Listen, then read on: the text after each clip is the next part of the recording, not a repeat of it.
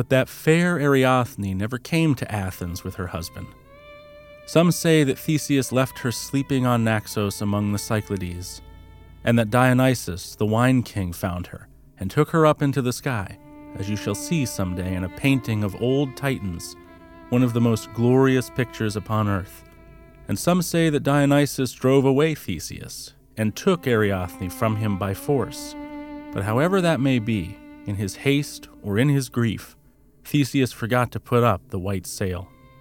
Now Aegeus his father sat and watched on Sunium day after day, and strained his old eyes across the sea to see the ship from afar. And when he saw the black sail, and not the white one, he gave up Theseus for dead, and in his grief he fell into the sea and died. And so it is called the Aegean Sea to this day. And now Theseus was king of Athens, and he guarded it and ruled it well.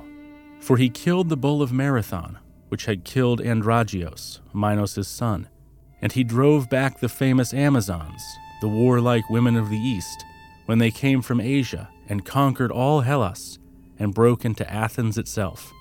But Theseus stopped them there and conquered them and took Hippolyte as their queen to be his wife. Then he went out to fight against the Lapithae and Perithous, their famous king.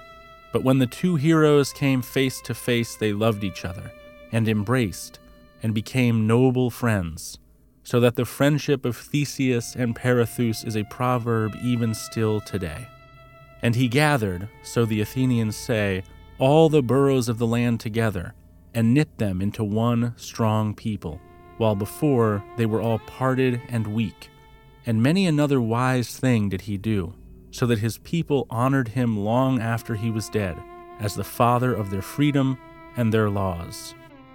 And 600 years after his death, in the famous fight at Marathon, men said that they saw the ghost of Theseus, with his mighty brazen club, fighting in the vanguard of battle against the invading Persians, for the country which he loved.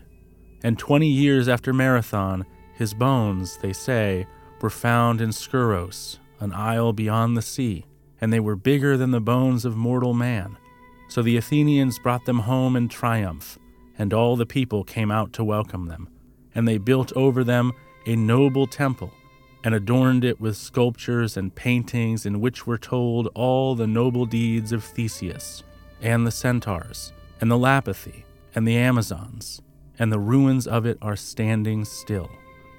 But why did they find his bones in Scuros?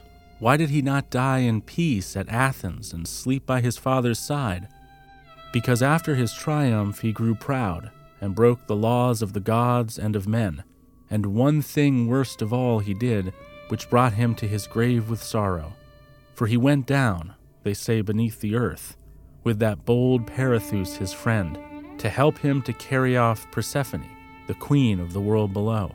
But Perithous was killed miserably in the dark fire kingdoms underground, and Theseus was chained to a rock in everlasting pain. And there he sat for years, until Heracles the mighty came down to bring up the three-headed dog who sits at Hades' gate. So Heracles loosed him from his chain and brought him up to the light once more. But when he came back, his people had forgotten him, and Castor and Polydeuces, the sons of the wondrous swan, had invaded his land and carried off his mother for a slave in revenge for a grievous wrong.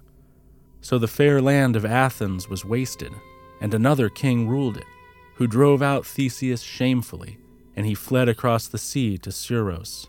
And there he lived in sadness, in the house of Lycomedes the king, until Lycomedes killed him by treachery, and there was an end to all of his labors. So it is still, my children, and so it will be until the end. In those old Greeks, and also in us, all strength and virtue come from the gods. But if men grow proud and self-willed and misuse the fair gifts of those gods, they let them go their own ways and fall pitifully, that the glory may be the gods alone. May the gods help us all and give us wisdom and courage to do noble deeds, but may they also keep pride from us once we have done those deeds, lest we fall and come to shame.